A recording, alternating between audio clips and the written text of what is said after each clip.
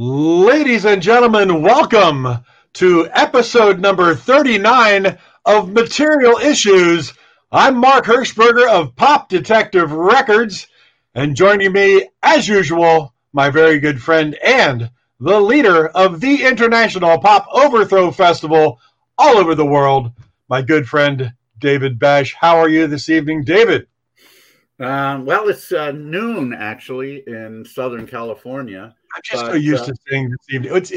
It's the evening for our guest. Yes, we'll just say but appropriately enough, I'm about as tired as I would be late in the evening. I've been working on IPO Liverpool, and so that's forced me to be awake at like 2, 3, 4 in the morning my time to deal effectively with so many bands from all over Europe. So yeah, and that's still at the Cavern Club, but it's going to be at the Cavern Pub, both in Liverpool, correct? Yeah, and there were a few changes this year, both good and not so great. We got our 8th day back. That's the good news. We'd been doing 8 days a week, as they say, for many years, and we lost a date, but got it back. So the new dates are May 15th through 22nd. And the bad news, unfortunately, is that we don't have use of the front stage this year. The Cavern has decided to just do Beatles stuff on the front stage all day, every day. So, and that's their trade. That's their trade. That's what brings in the revenue. And I get it. It's a shame, but hey, we had the front stage for 17 years. Right. So if we only got the nice big backstage, not so bad, right? You got bands coming in from all over the world, which we're is going to have wonderful. 110 bands from all over the world, and it's not, it's going to be great. And I've got Phoenix coming up, and Chicago, both in April. I've put together dates for LA in July. We've got Vancouver set up at the end of August into early September, and we've got Arlington, Texas again in mid-September, and I'm sure we'll have some of the East Coast cities.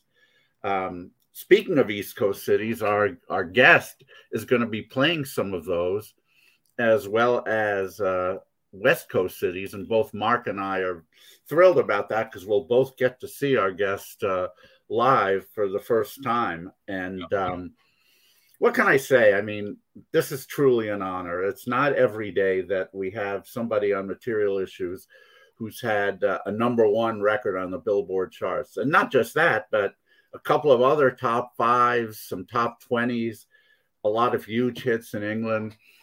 And, what some people don't know, and it's unfortunate that they don't, is that our guest has been recording albums throughout the years. He had one self-titled a couple of years ago and has a new one called Driven coming out. And that's going to be somewhat of a focal point of a tour that he's doing in 10 different cities across the United States, including Philadelphia, which is near where Mark lives, and Los Angeles, which is near where I live. So it's going to be a thrill for us to see him. And like I said, this is truly an honor to have this man who's done just so many great records over the years and still going strong. Would you please give a huge Material Issues welcome to Mr. Gilbert O'Sullivan? Yeah, and there he is. Hello, David. Hello, Mark. Good to see you, Gilbert. How are you feeling? How are you? I'm good, thank you. You look good. You sound good. You're still going on. You got a new album coming out. You're coming back over to the United States for a great city winery-based tour. Things are going pretty well for you now, as the pandemic has kind of opened things up a little bit. Yeah, it's good for everybody, isn't it? For those bands that depend on touring for their income and stuff, it's really great news for them and stuff. So your heart goes out to all the people who throughout this lockdown have suffered so badly.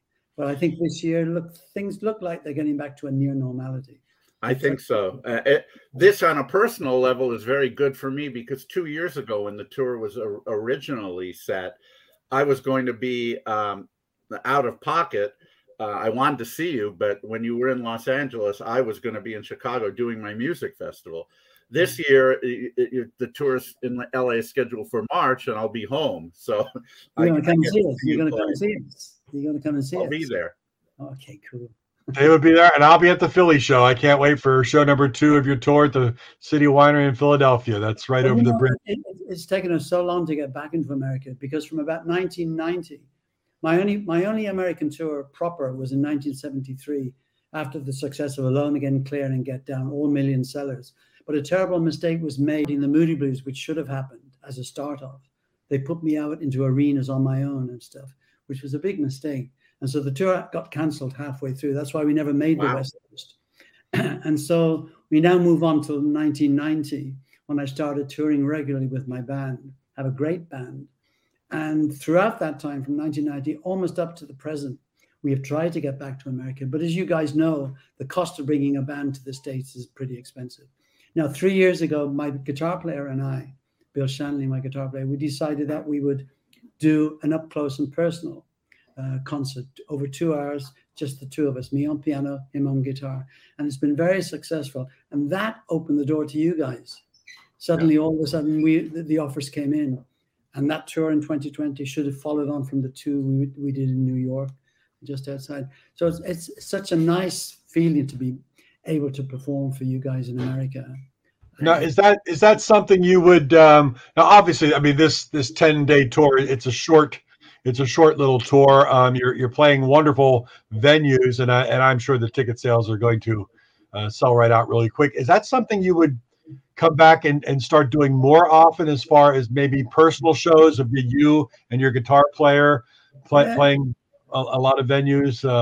It's a big start, Mark. It's a big start for us to be doing these venues. We hope to build on that.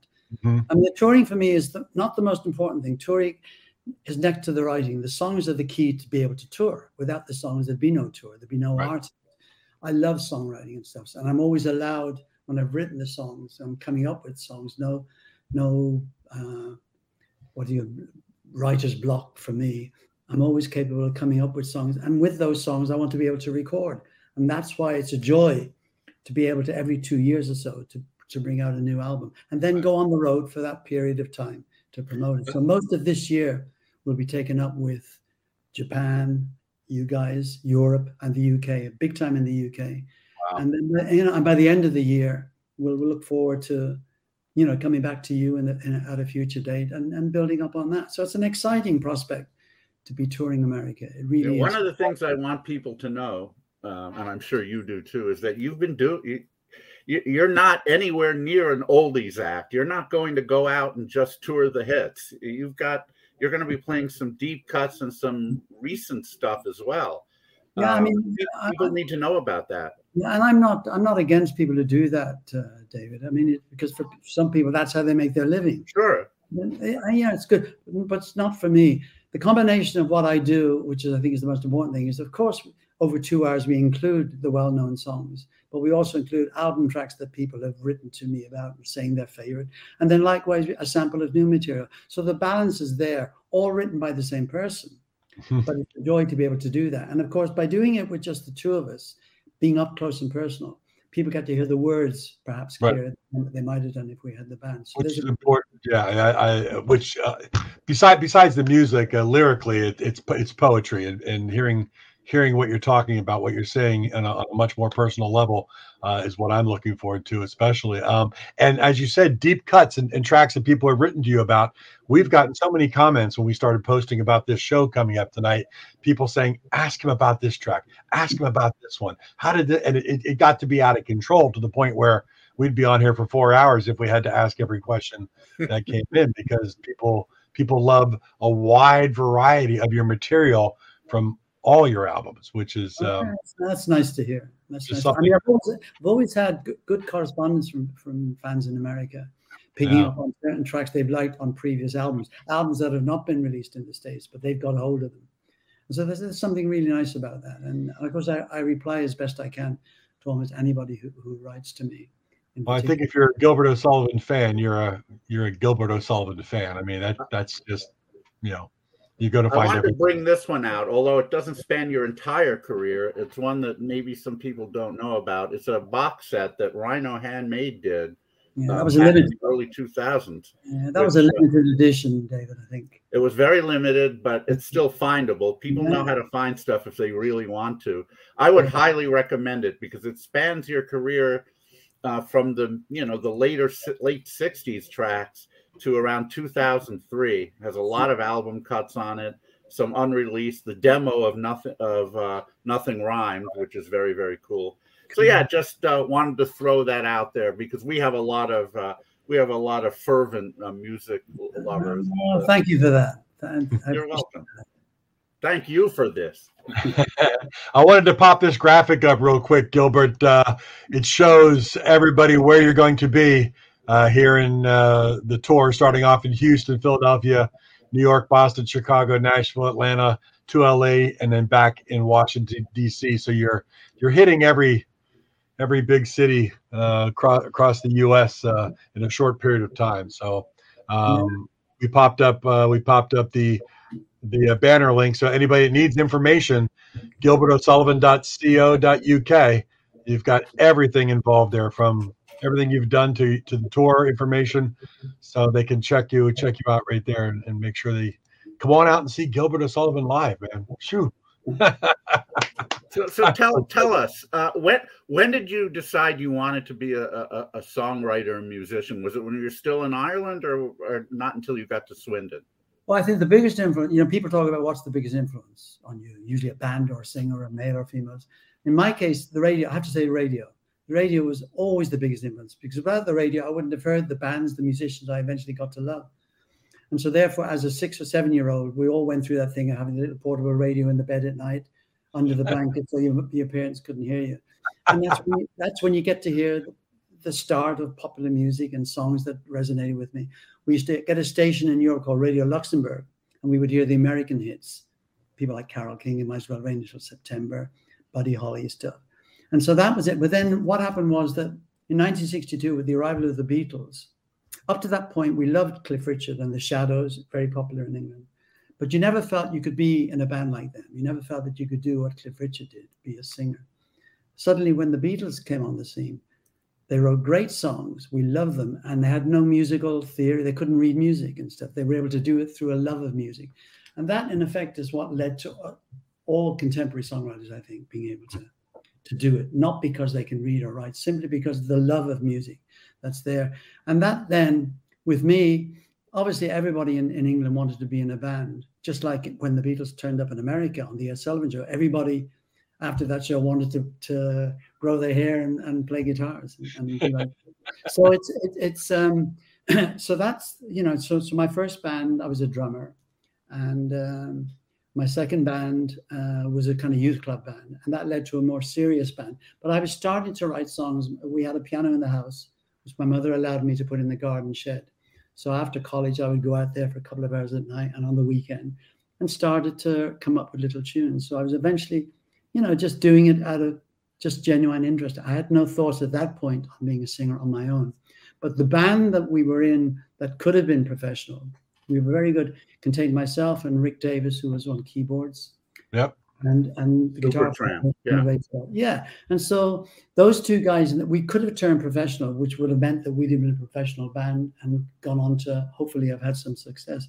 But the bass player and the guitar player were on, they had jobs and they didn't want to give up to risk losing their jobs, apprenticeships or whatever.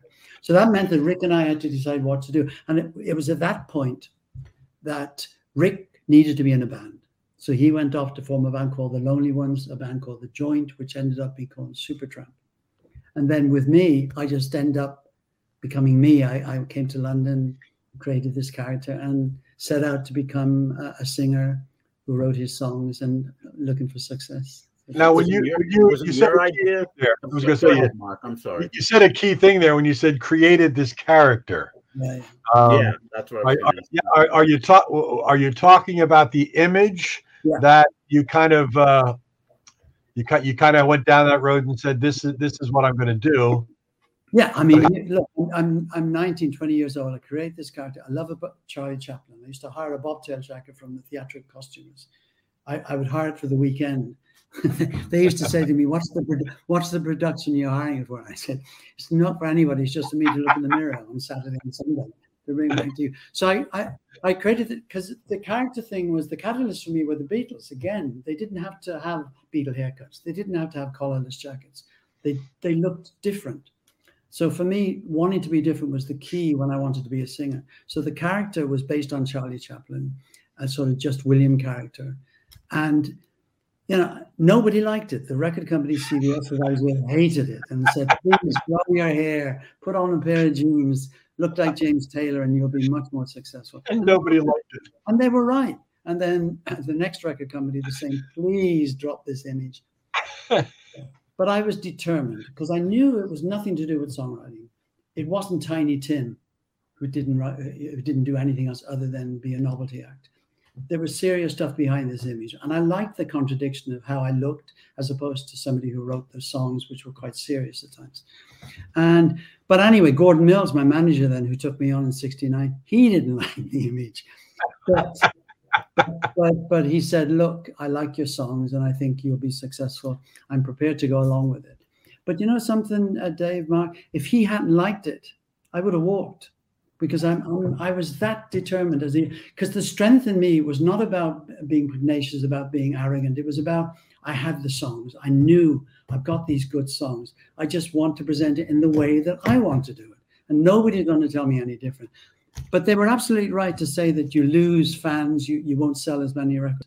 Because you have to argue that if you were walking around a college campus in 1970, 72 with a Gilbert O'Sullivan album, you'd be a little embarrassed. If you were a boy, maybe, but meaning the people carrying the albums. But Gordon turned out to be right about a few things. That's for sure. Yeah. Namely, telling. Is it MAM or MAM? I've always MAM. Telling MAM that no, Out of the Question shouldn't be the first single. Alone Again naturally should. There you go. Certainly right about that. But that's an interesting point because everybody seems to think that when Alone Again was written, I must have felt that this was going to be. But no, I was happy with the song as I was happy with other songs. Happy when we were in the studio to record it with Out of the Question. Happy when they said Out of the Question should be the single. Not disappointed when they didn't pick Alone Again. But as you say, Gordon chose it. And it was a big success in England, but not like the success it achieved with you guys. Right. Because it became your song. I mean, Alone Again is America's song. Right. It's not England's song. It was a success in England. I mean, some of the reviews, I've kept the reviews of Alone Again in England. One of them I love is another little ditty from Little Gilbert. If it gets the airplay, it could be a hit. So there you go. Well, now, so it had some popularity in England, but not to the level of the U.S. Yeah, it was a top record still. Yeah, but did you how did it happen for you as far as reaching number one in the U.S.? Was it something that you could watch happening and all of a sudden, yes, we made number one, or did you get that classic phone call? Can you believe this? You're number one. Well, I think the first thing to establish is that the luck and the timing and the judgment that goes into a record being a success. A certain radio station in the States picked up on it. You know the story. This has happened. You've probably heard it. Other people have told you. And it spread from them playing it, loving it. And it spread. I mean, it's not Alone Again isn't. It took a long time to break in England. It took about 4 or 5 weeks for it to happen. Whereas maybe Out of the Question would have happened quicker. But eventually the more people heard it, the more people liked it. And so it was a slow grower. And that station in the States that picked it up led to all the other stations. You know the story because you must have heard the story there on. And being number one was, it was incredible. The record company were just, and what can I say? I never envisaged having a number one record in America. I never envisaged being successful outside of England where I lived. For me, success was about writing a song, having a top 10 record, hearing it on the radio, and the postman whistling to it when he delivers your mail. But there had to be some real celebration the evening of knowing I've got a number one in America. I always like to know what that feels like for somebody with their first number one. That it's just got to be that's a little bit mind blowing. Yeah, very, very special. And that's why, the love of the song in America is just, it's defined by the fact that the covers I get, right from people like Sarah Vaughan, Esther Phillips, right through to Michael Bublé and Diane, what's her name? Diane, and Neil Diamond. Neil Diamond did a lovely version of it and sent me a letter. Oh yeah, those kind of things. The relationship I have with America on the song is very special. I'll always be grateful for the success. I think one of the things that made it so special to us is we felt it was autobiographical. It wasn't until much later that I found out that it wasn't about your mom and your dad and other things, other parts of the subject matter, that it was really just written about somebody theoretical, right? But I think the key there is the fact that, in my opinion, you don't have to experience something to be able to write about it in a sincere way. An understanding of the subject. I think what makes you a good lyricist is being able to get into a subject without having the experience of it, and having kind of your understanding of what somebody might be going through with that. That I think is important to have, and I think that's what happened with The Lonely, because people are surprised that it's not based on personal experience. No, you're absolutely right about that. I guess my point being, I think that's what helped make it such a huge hit. Let's look at, for example, Seasons in the Sun by Terry Jacks. Everyone thought it was about him. They thought it was something he was going through personally. I think that endeared people to the song more, and that's one of the reasons it was such a huge hit. I'll give you an example. He didn't even write it, but let me give you an example of the opposite of that. You know the song "How Long" by Ace? Do you remember that? Right. Yeah. I tell this when I'm on tour. The singer of Ace, what's his name? Paul Carrick. Yeah. Paul Carrick. He gave an interview on a radio station, which I listened to at the time some years back. And on it, they talked about How Long, and they said, this is a wonderful song, great success. And it's obviously about a relationship that's gone wrong, and she's been carrying it on behind his back, right? Then Paul made the infamous mistake, in my opinion, by saying it was written about the bass player leaving the band. So, so there's a moral there. Please be very careful when you tell people what your song is about. Oh yeah, you might get it wrong. No, it's absolutely true. But David and I coming from pretty much the same age group or whatnot, that's just one of those songs that is very iconic to my youth. And anywhere I'm at, when I hear it, it takes me right back to a specific place and time. It just is one of those songs. And well done. It's a pleasure for me to look at you live and say, well done, Gilbert. My God, that was good. So thank you for that. Thank you for that. When I meet people after the concerts and stuff, and they tell me that the effect it's had on them, that particular song, it gets to me too. I mean, I think I might have been aware of that before I wrote it. I might have been a bit frightened about doing it.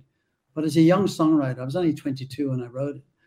I was just writing, I had two middle sections. I didn't know which one I was going to use. I didn't yet have the title, but I had the story. I got into it. I get into those things. I mean, to this day, normally with a lyric for a new song, there's no words. It's just the music.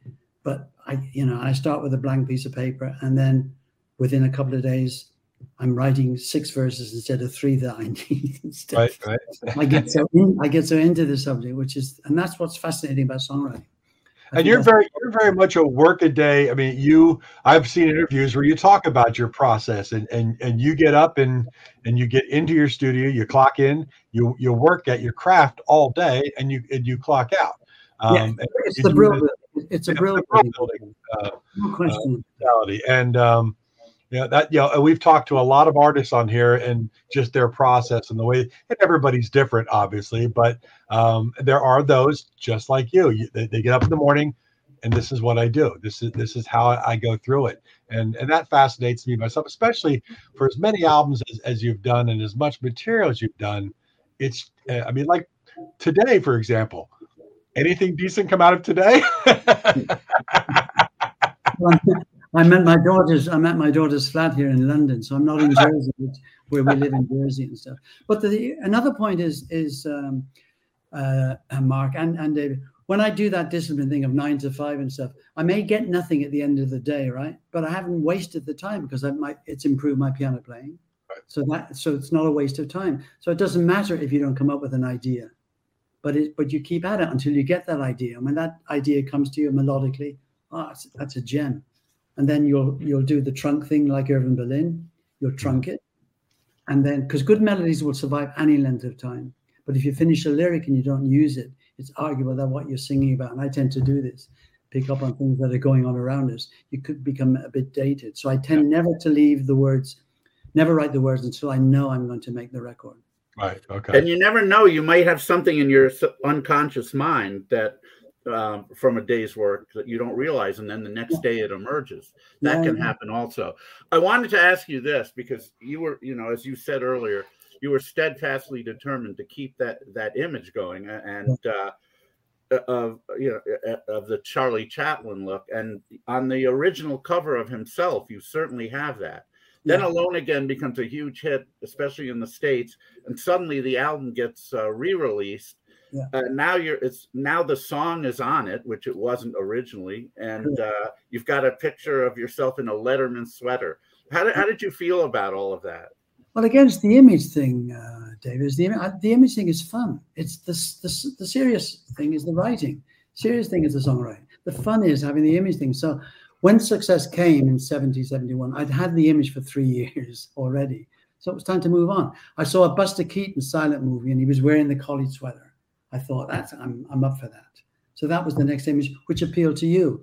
The cap and boots wouldn't have appealed to you.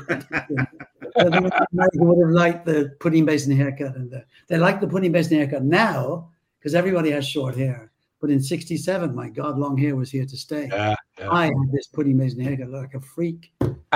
And what's your feeling about lyrically from let's say late '60s, early '70s, some of the lyrics that you were writing, as opposed to lyrics that you're hearing today from the radio and things? And you talk about the radio being your influence, so to speak.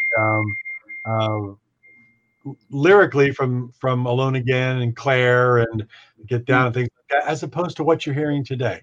Yeah, but something before that. I mean, the second record went out. The first record went out with CBS, and I did 2 songs with them, which were okay. I wasn't that happy, so I moved on. The next record company, I had this song called "I Wish I Could Cry."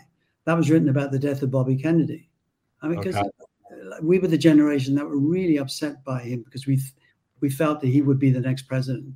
So as a young teenager in the UK, we all felt such sadness. So that song was written about him, but it was they destroyed the recording of it. The great thing about Gordon Mills, who was also my producer, was that when we recorded Nothing Rhymed, which was the first success in England, the recording session for that was magic, because it was the first time I was in a studio playing the piano, singing live with 3 musicians, a bass player, a guitar player, and the drummer.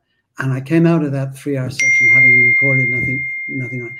And I had no idea if it would be a success, but I was in 7th heaven, because it was such a joy to make to be in the studio and singing and enjoying it for the first time and stuff. So that magical moment and stuff like that. What did you think? I'm sorry, I didn't mean to interrupt. But what did you think about Burton Cummings' version of it? Yeah, he was in the band, the Canadian band. Yeah, he saw me on Top of the Pops when I did the second song, or he might have seen me doing Top of the Pops with Nothing Rhymed, and that's why he wanted to record it and stuff. His version was really good. It's again, I like it too. I said earlier, it's a compliment to you as a songwriter, whoever does your song. It doesn't have to be a celebrity or a popular artist. If the man next door does it, it's a compliment. You don't have to like it. It's the fact that they're prepared to do it, I think, is the key. We just had a comment. I wanted to ask you about, oh, wow, look at this. Yeah, somebody just tracked down Rhino Handmade and just bought it. Wow, so there you go. See you, Barry. Enjoy it, Barry. I know you will. I wanted to ask you about Underneath the Blanket Go, because I know that wasn't about you listening to the radio underneath the blanket. It's a very, very interesting song. It has these really unusual tempo changes, and I had never heard anything like it. And didn't Lindsay DePaul do a version of that? No, she was with the record. She had her success with Sugar Me, a song called Sugar Me. No, she didn't. Yeah. It's interesting story with Underneath the Blanket. It was the second single after Nothing Rhymes. So Nothing Rhymes is a top 10 record in England. First success. Everybody's delighted. And then the next song, Now, normally, if you have a hit with a ballad, the record company tends to say, let's have another ballad type song to follow up and stuff. In my case, Gordon Mills said to me, what have you got? And I said, well, I've got this kind of Ramsey Lewis type song, nothing like, nothing rhyme. Let's just do it. Stuff. And I got Rick Davis from Supertramp. Rick, I got into, they hadn't had any success at this point, but I wanted to kind of help out stuff. So I got a Rick to play on the record. But it was only a very minor hit. Everybody thought I would be a one-hit wonder. But the interesting thing is I did an interview with a well-known English journalist who said, how did you write that song about masturbation? Wow.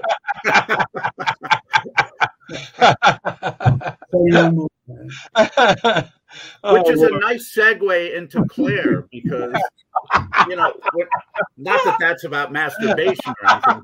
Not about masturbation. It wasn't about that. No, of course not. But you know, when I first heard Claire, as I'm sure a lot of people felt, at first you think it's about, a lover of yours, and then as the song goes on, you start to realize, wait a second, no, it's about a child that he's babysitting, which it turns out it wasn't you.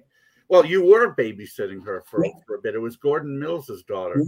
But was there any controversy attached to that song at all? Given that it seemed like it was about one thing, and then near the end it was about another. Not then, David, but there is now. Yeah. Then it was. I wrote it as a thank you to Gordon and his wife. Gordon for my manager and my career. And I used to babysit because I only lived down the road from them and stuff. And they'd ring up and say, Ray, we're off to some big do tonight. Can you come up and babysit? So, yeah, no problem. I live around the corner in the house that Gordon had let me live in to start with. And so I would babysit. And Claire was the one that would get up in the middle of the night and stuff. And she got very attached to me in a kind of nice way. Uncle Ray, I'd go up to the house and she'd be there. So, kids do get attached to you. So the song was written as a thank you to Gordon and his wife Jo, because she used to cook meals for me too. And Gordon plays the harmonica in the solo. He was quite a well-known harmonica player in his day. And Claire is the one that laughs at the end of it. So the song was a big number one in England. People love the song. But the question mark, we live in a different world today. It's arguable that I wouldn't be able to write that song today. And I remember a well-known personality in England. I read it in a newspaper. There's a very popular program on English radio for children, 9 o'clock every Saturday morning. They play Nelly the Elephant songs for kids and stuff. And this person, this well-known personality, asked the person who compared the show or did the show, I've got this young little daughter of ours who would love you to play Claire for her. And this guy said, oh, no. Can't do that. So there you are. Yeah. It's a different time. I mean, as you said, today it's a little sad about that. And even some lyrics with like "Alone Again" naturally, when the word "gay" is in there. Back then, there's not even a thought that there's a connotation to that. But today, sadly, people. But we perform it, Mark, and it goes. It's a really nice song, Claire. It has a nice middle section and stuff. And I'm proud of the song. I'm wonderful song. Absolutely. I mean, we get covers of it from European record companies, European artists and stuff. And we're in contact with her. We meet up with her regularly. We did a big concert in Hyde Park where we were part of the various acts in front of 25,000 people. And she came along that night. And my daughters were there with her watching the show when I performed. And when I sang Claire, she almost had tears in her eyes when she heard it. So it shows you how much it meant to her and still means to her. So, and one thing I didn't know was I learned recently, but on Alone Again Naturally, Big Jim Sullivan's playing the guitar. Yeah, the wonderful guitar player. And fantastic guitar player. And for whatever reason, I did not know that, and been playing that a lot the last week or so, just thinking, boy, that's really well done. And no wonder. Did you know he made an album called O'Sullivan Plays Sullivan? Yes. Yeah, I had to look that up too and find that. Wonderful guitar player. Wonderful guitar player. It's just amazing. One thing I wanted to ask you quick before I forget about it. You talk about being honored when anybody is covering your songs, which is wonderful. Are you familiar with the? And my daughter wanted me to ask you this. She's 27 and a fan, but the Uncle Devil Show, their song Gilbert O'Sullivan. No, the Uncle. Wow. Yeah, the Uncle Devil Show is Justin Curry of Delamitri. Oh yeah, I knew that he was a fan. And the McDermott brothers that were in Simple Minds and a couple things, but they have a song on their only album, which Justin Curry still to this day says he had nothing to do with it. It's all part of the act, the image. It's Mystery Out. They have a song called Gilbert O'Sullivan, and it's all about the fact that because he sang Nothing Rhymes, he'll always be a friend of mine. And I didn't know if you had even heard of that before. I did. I didn't realize. In my memory of it is that it wasn't about. I was talked about in the song, but yeah. I didn't write. It's not so much about you. It's like if I had a choice of listening to Jerry Mulligan or Lonnie Donegan, screw them. I choose Gilbert O'Sullivan. But I just love. I mean, my daughters at the time. This was when they were 12, 14 years old, and I mean to have them in the back of my car going, Gilbert O'Sullivan is everything you could need. You know, it's just really neat. Then you play Gilbert O'Sullivan tracks for them, and they fall in love with your tunes. That just comes full circle. You know, that is great. That's I wanted to talk a little bit about what's my favorite of your albums. I'm a writer, not a fighter, because A, it rocks, and B, it's very funky. I think like Ooh Baby, for example, Stevie Wonder, I can hear in my head Stevie Wonder doing an arrangement of that song. He certainly could have. Is that something that you decided it's now time for a change? Let's start rocking more?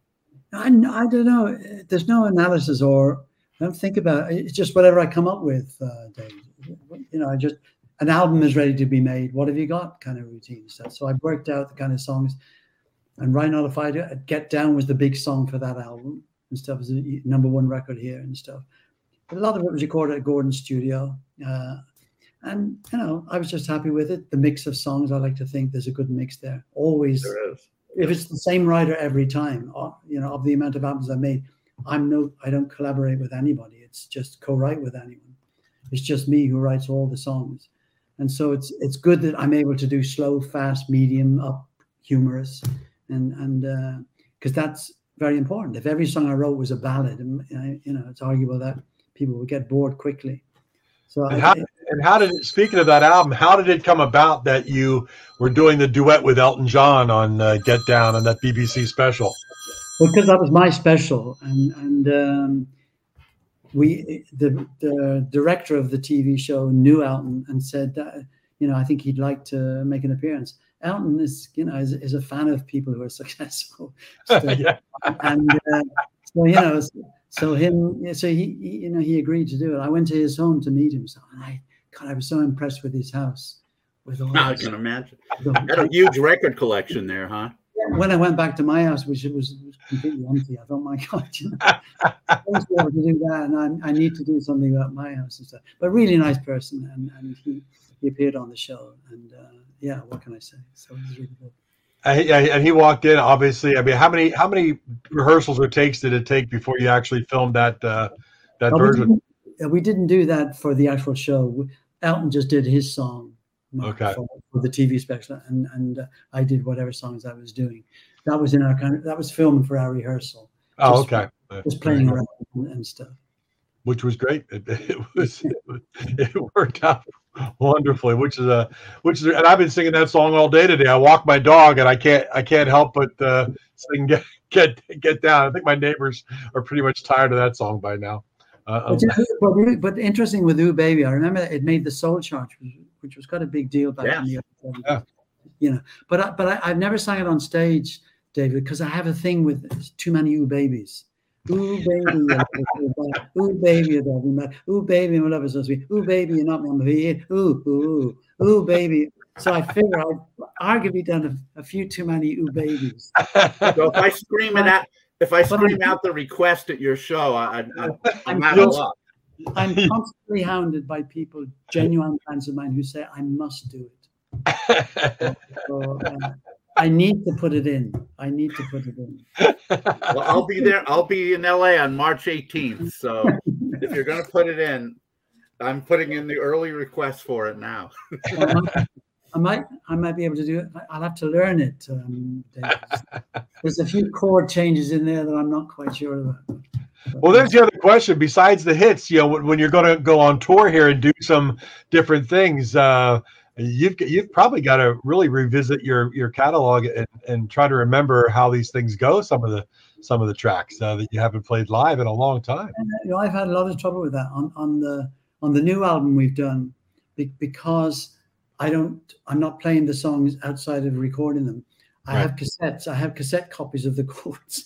That's what Elliot said. You record on cassette still. I still record that, yeah, but I also have cassette copies of the middle eights of the new songs, because otherwise I'll have a bloody hard job in remembering where they went. I had to say to my piano player in the band, I said, "Can you tell me what I played in this particular part of my song?" And he's got no trouble because he can read music and he can tell me what the but that's quite fun. I think that would be an interesting show right there. We'll take all of your 20 studio albums. We'll sit you on stage and we'll yell out a track name and say, "Play it." And I know that there are artists out there who do that. Yeah, they say to the audience, "Let me know what you want to hear." Jesus, I'd be in real trouble. I would be in real trouble. Well, how do you choose some of the deep cuts from your vast catalog? What makes you say, "Yeah, we should do that," as opposed to another one? Well, it's a balance. David. There's a good variety of material there, and it's based on, as I say, the best known songs, of course, and the album tracks that people write to me about. There's a song I do called at one stage, "Miss My Love Today." People really like that song, so that's in the act, and also it's played on electric piano as opposed to the acoustic piano, and so things like that are brought in. And then an element of new material, which not a lot, just enough, but it's over 2 hours. Every song is mine, so it's nice to have that mix. Sure. There's an element of humor.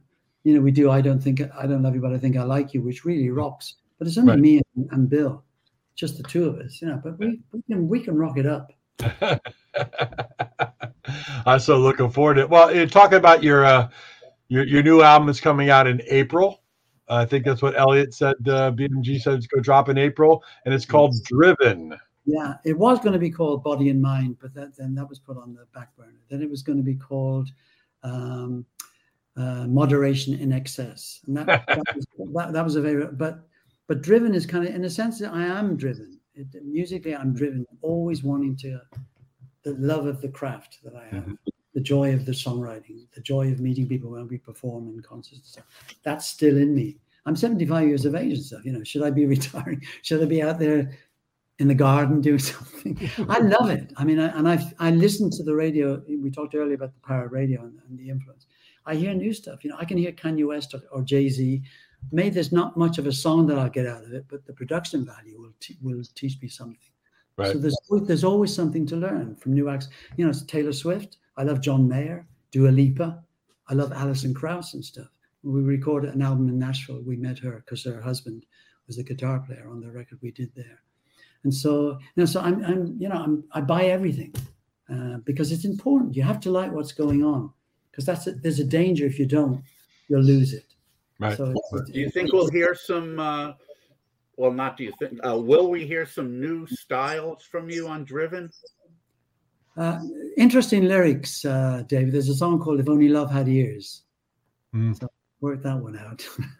I couldn't even imagine. So I'm looking forward to it. One album that you did, which is still very striking and to me, is Singer Sewing Machine, because there were some at the time some very modern sounds that were. I mean, there's one song in there that I think sounds like Coldplay or Radiohead, which I don't know if that's what you were going for, but as you say, it's just something that came out of you. Well, that was before their time, so so it's I was proud of it. And I was happy with the title because it got away from the singer-songwriter. So I thought Singer Sewing Machine seemed like a nice. I love it. Because everybody's a singer-songwriter today, right? Everybody. Yeah. You know, if you ask an audience of 1,000 people who are watching you or 2,000, how many people here are painters and decorators? And maybe a half dozen hands will go up. How many people here write songs? Everybody put their hand up. So it's well, if I like to ask this kind of a question with artists who have a quite the catalog. If there's a meteor coming to the earth and we all have about an hour left, what's the song that Gilbert O'Sullivan wants to sit down at the piano, and this is the one song he's going to play with his couple minutes he's got left? That's great. No, really, I mean, what does Gilbert O'Sullivan? Yeah, don't look up, but it's kind of pretentious query in a way, with the world going to end. But yeah. For argument's sake, I mean, not of my songs, but of anybody's song. Is that anybody's song? I mean, I don't. Yeah, no question. "Fool on the Hill," Peggy Lee. Oh wow! My all-time favorite. Wow! Folks Who Live on the Hill. Wow! It's my favorite in my top 10 of favorite songs. She's number one. We work with Peggy.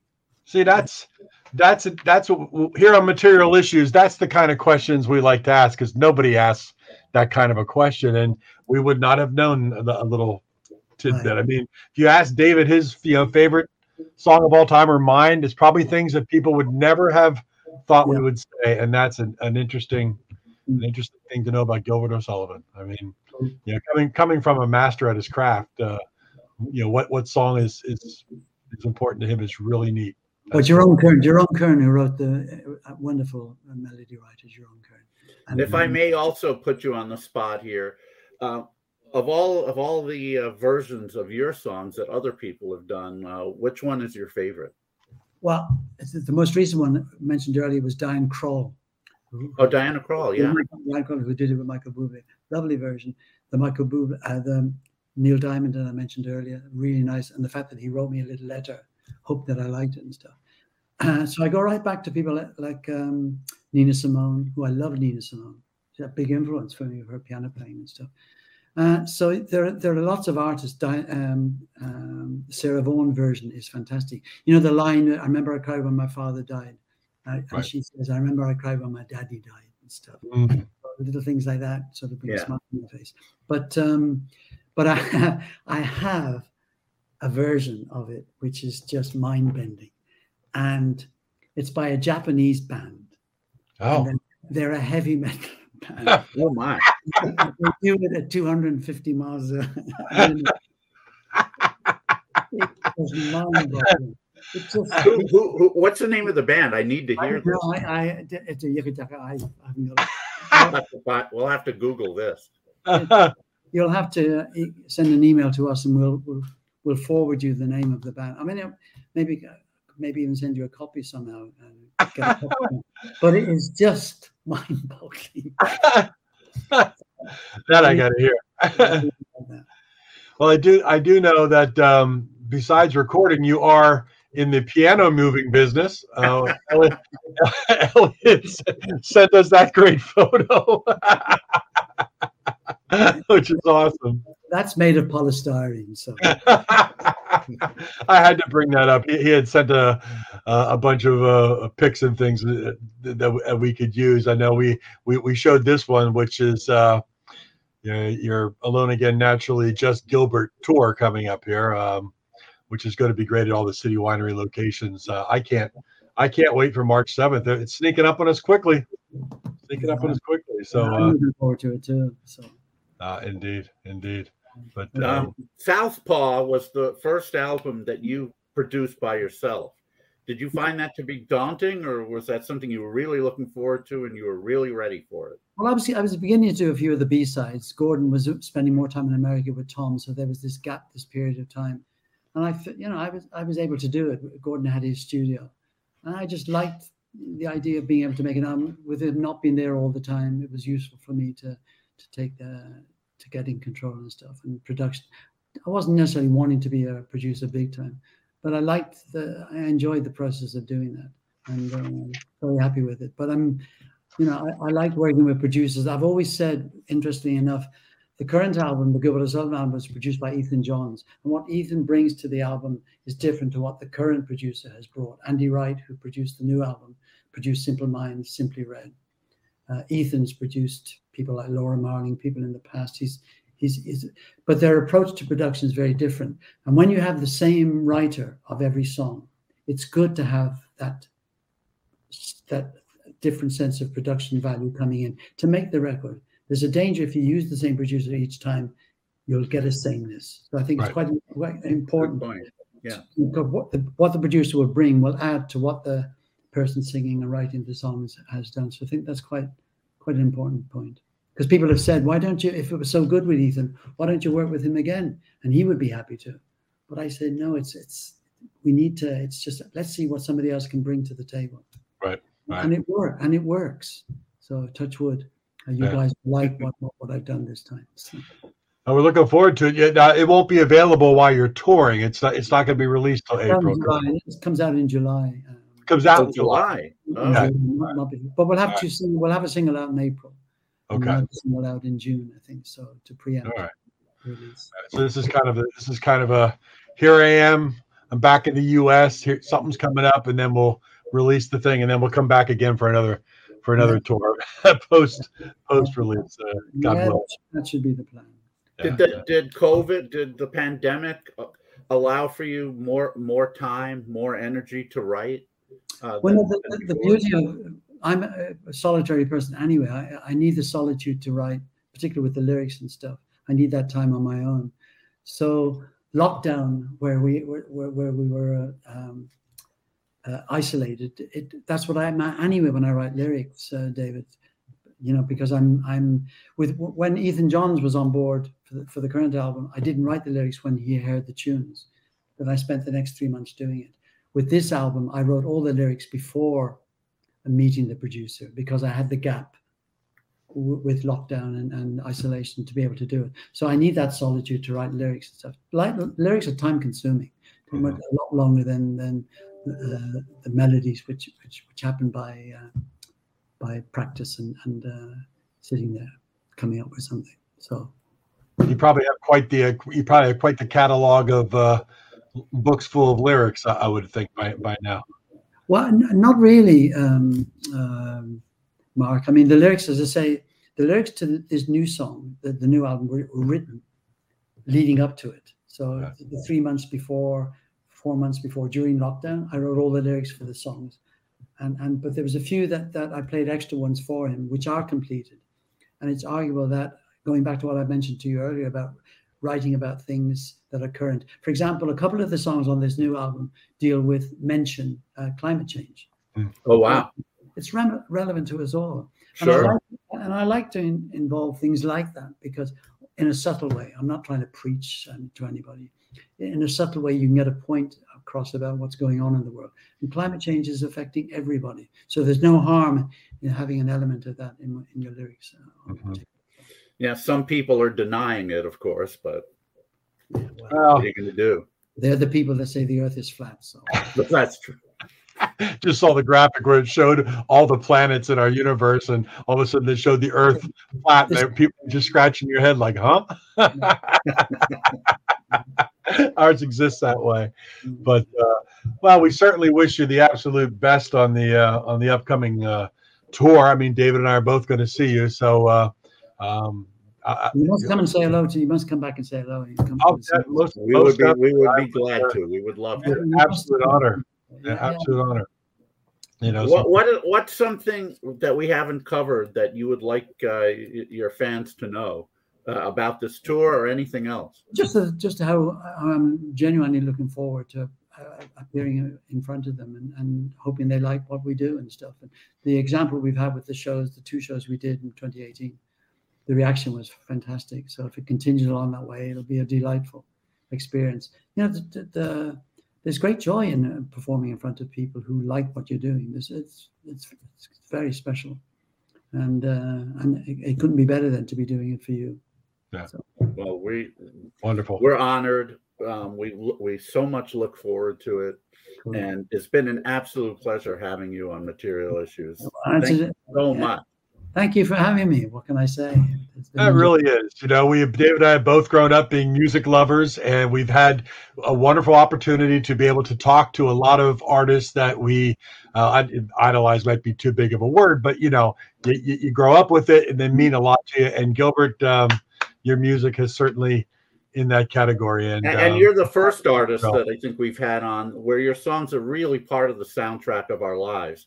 As Mark alluded to earlier, when I listen to, not just your hits, but some of your albums, it takes me back to that time and all the emotions and certain memories. And that's really, really precious. Yeah, well, thank you for that. Yeah, thank you for that. Gilbert, be safe, be happy, be healthy. Love to Tara and the family. We appreciate everybody's help in putting this together. And we will see you real soon in the United States. So anybody else who hasn't figured it out yet, go on to gilbertosullivan.co.uk. You'll find the tour dates, get tickets, see Gilbert in the United States. Absolutely. And you have a great night, Gilbert. Thank you so much. Good to talk to you guys. Take care. Thank you. Bye-bye. Keep safe. Bye-bye. Well, David. Wow. Yeah, I know. I mean, I just sit here and I go, wow. I know. It's like, when I interviewed Brian Wilson, it was a little bit different because I was sitting literally, 3 feet from him in his house. Right. I was having an out-of-body experience when that happened. Right. That kind of happened here too, even though, we're detached because of for a lot of reasons, but thankfully we had the technology. But still, this was surreal. That's the word I look for. It's surreal in many ways. And you and I have both have had the experience of either being in the presence of an artist that has meant a lot to us in our youth, in our teens and whatnot. And we've done it here online with a lot of great artists. It's just surreal to be able to connect the dots in such a personal way. And I'm grateful to be able to do that. I'm grateful to be able to do it with you, my friend, and to have someone like Gilbert O'Sullivan talking about some iconic songs from my childhood and onward. It's going to be hard to top this. Now we have to find other people with #1 records. I don't know how we're going to have to look down the charts. Let's see. Who can we get who had a #1 hit? Oh, maybe we can get them. We're going to have to do that now. I mean, everything else is going to be Alone Again Naturally was #1 for off and on for like 6 weeks, I think it was, in the US. So we just have to find somebody who was 7 weeks. That's true. It's the only way to top it, Would it count if somebody had #1s in other countries? Like, well, I know, really. It's not quite the same, is it? It's not, but that would also. Who do you think is making this comment? Nick Jonas. That's okay. No disrespect to the Jonas Brothers, but no, thank you. Well, David, that was one for the books. Episode number 39 of Material Issues with Gilbert O'Sullivan. And speaking of material issues, what do we got coming up? We've got a full schedule coming up until the end of March. Wow. Just like Gilbert, actually. Yeah. But we're starting even earlier because next week is a guy who was part of a band who didn't quite have a #1, but they did have a top 10 and several top 20s. He joined them for their final album, which a lot of people think is their best. You ask John Borak, who's a huge authority on power pop, of course. Ask him what he thinks of Starting Over, and that's his favorite. And so we're honored to have Mr. Scott McCarl of Raspberries on next week here on Material Issues, February 23rd. Then on March 2nd, speaking of power pop, we have the man who is so much responsible for the power pop renaissance that took place in the mid-90s, because he had he had put out a magazine called Yellow Pills, which was completely devoted to that genre. He opened the eyes of a lot of people who love power pop, who wondered, are there any others out there like me? Because in the early 90s, of course, power pop was really not happening very much on the radio or elsewhere. And he also opened the eyes of a lot of musicians who said, you know what? There really is there's an audience for this. And we love this kind of music. So, you know, now we've got people to record for and to play for. So let's start doing some power pop. So, you know, indirectly for sure, Yellow Pills fostered that renaissance.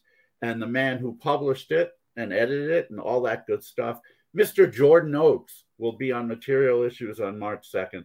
And not only, you know, does he deserve all those accolades, he's a hilarious guy. So this is amazing. And that's why I'm lamenting a little bit that I may not be here for that show. Even if it's in the middle of a match you're broadcasting. I may have a doubleheader state playoff basketball game I got to broadcast, but I can log in from that area just to say hi for a little bit. But yeah, it's just the way timing works out with a lot of responsibilities. But Jordan will be great guest. Good thing I'm irresponsible and don't have anything else I have to do. I hopefully you'll be there at least for a bit, but I know I will. I will try. March 9th. Again, you know, we're talking about power pop heroes. There aren't too many who are as elevated in the pantheon as this man. Guitarist for one of the greatest power pop bands ever, the Smithereens. Mr. Jim Babjack will be our guest on March 9th. Possibly Dennis Dyken as well, a drummer for the Smithereens, but we don't know yet. Right now it's Jim, and you know, we're really looking forward to that.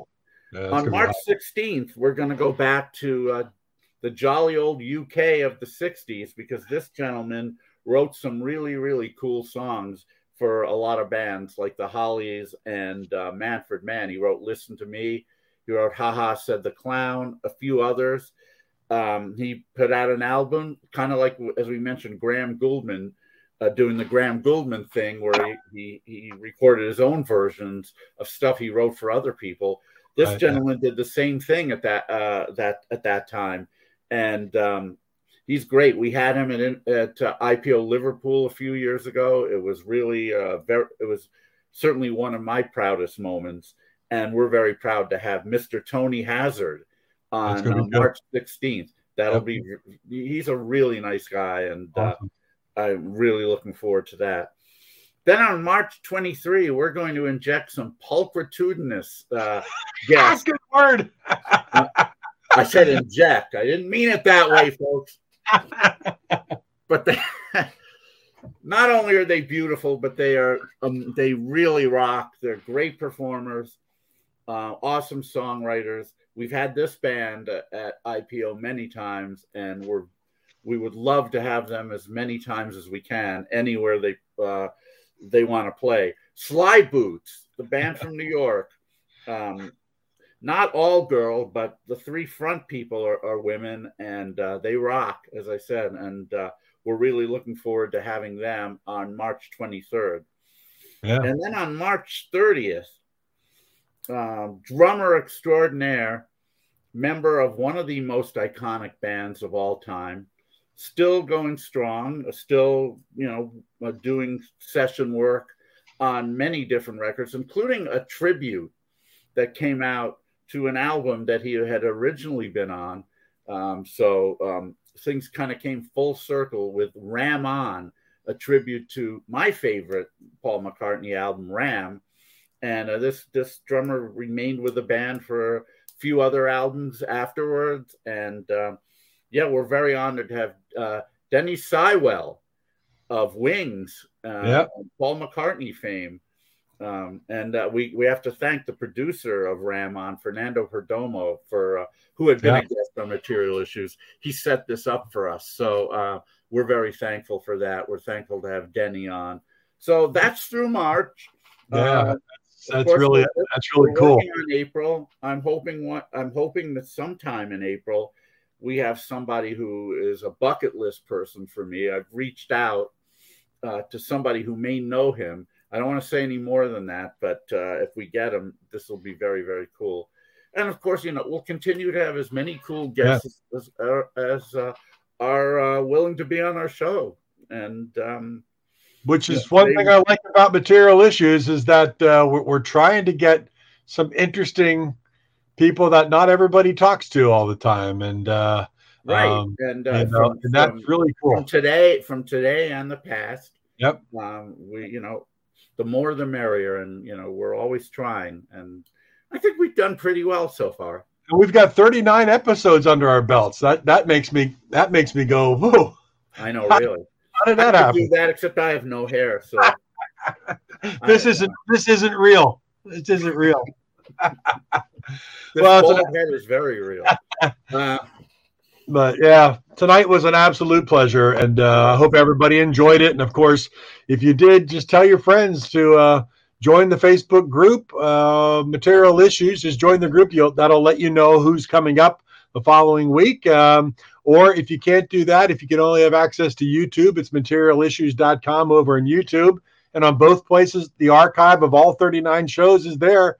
You can watch them. And you should. And you should. Thank you. Someone just popped up a great show. Thank you very much. We appreciate the comments. And, as long as people are enjoying it and we're enjoying it, we'll keep bringing you episode after episode of Material Issues. Yes, thank you all very, very much for being a part of what we're doing. We appreciate you, and we look forward to seeing you again. So, all right. Mark, have a great rest of your night and week, and we'll see you next time. All right, everybody. Cheers. Good night, all. Good night.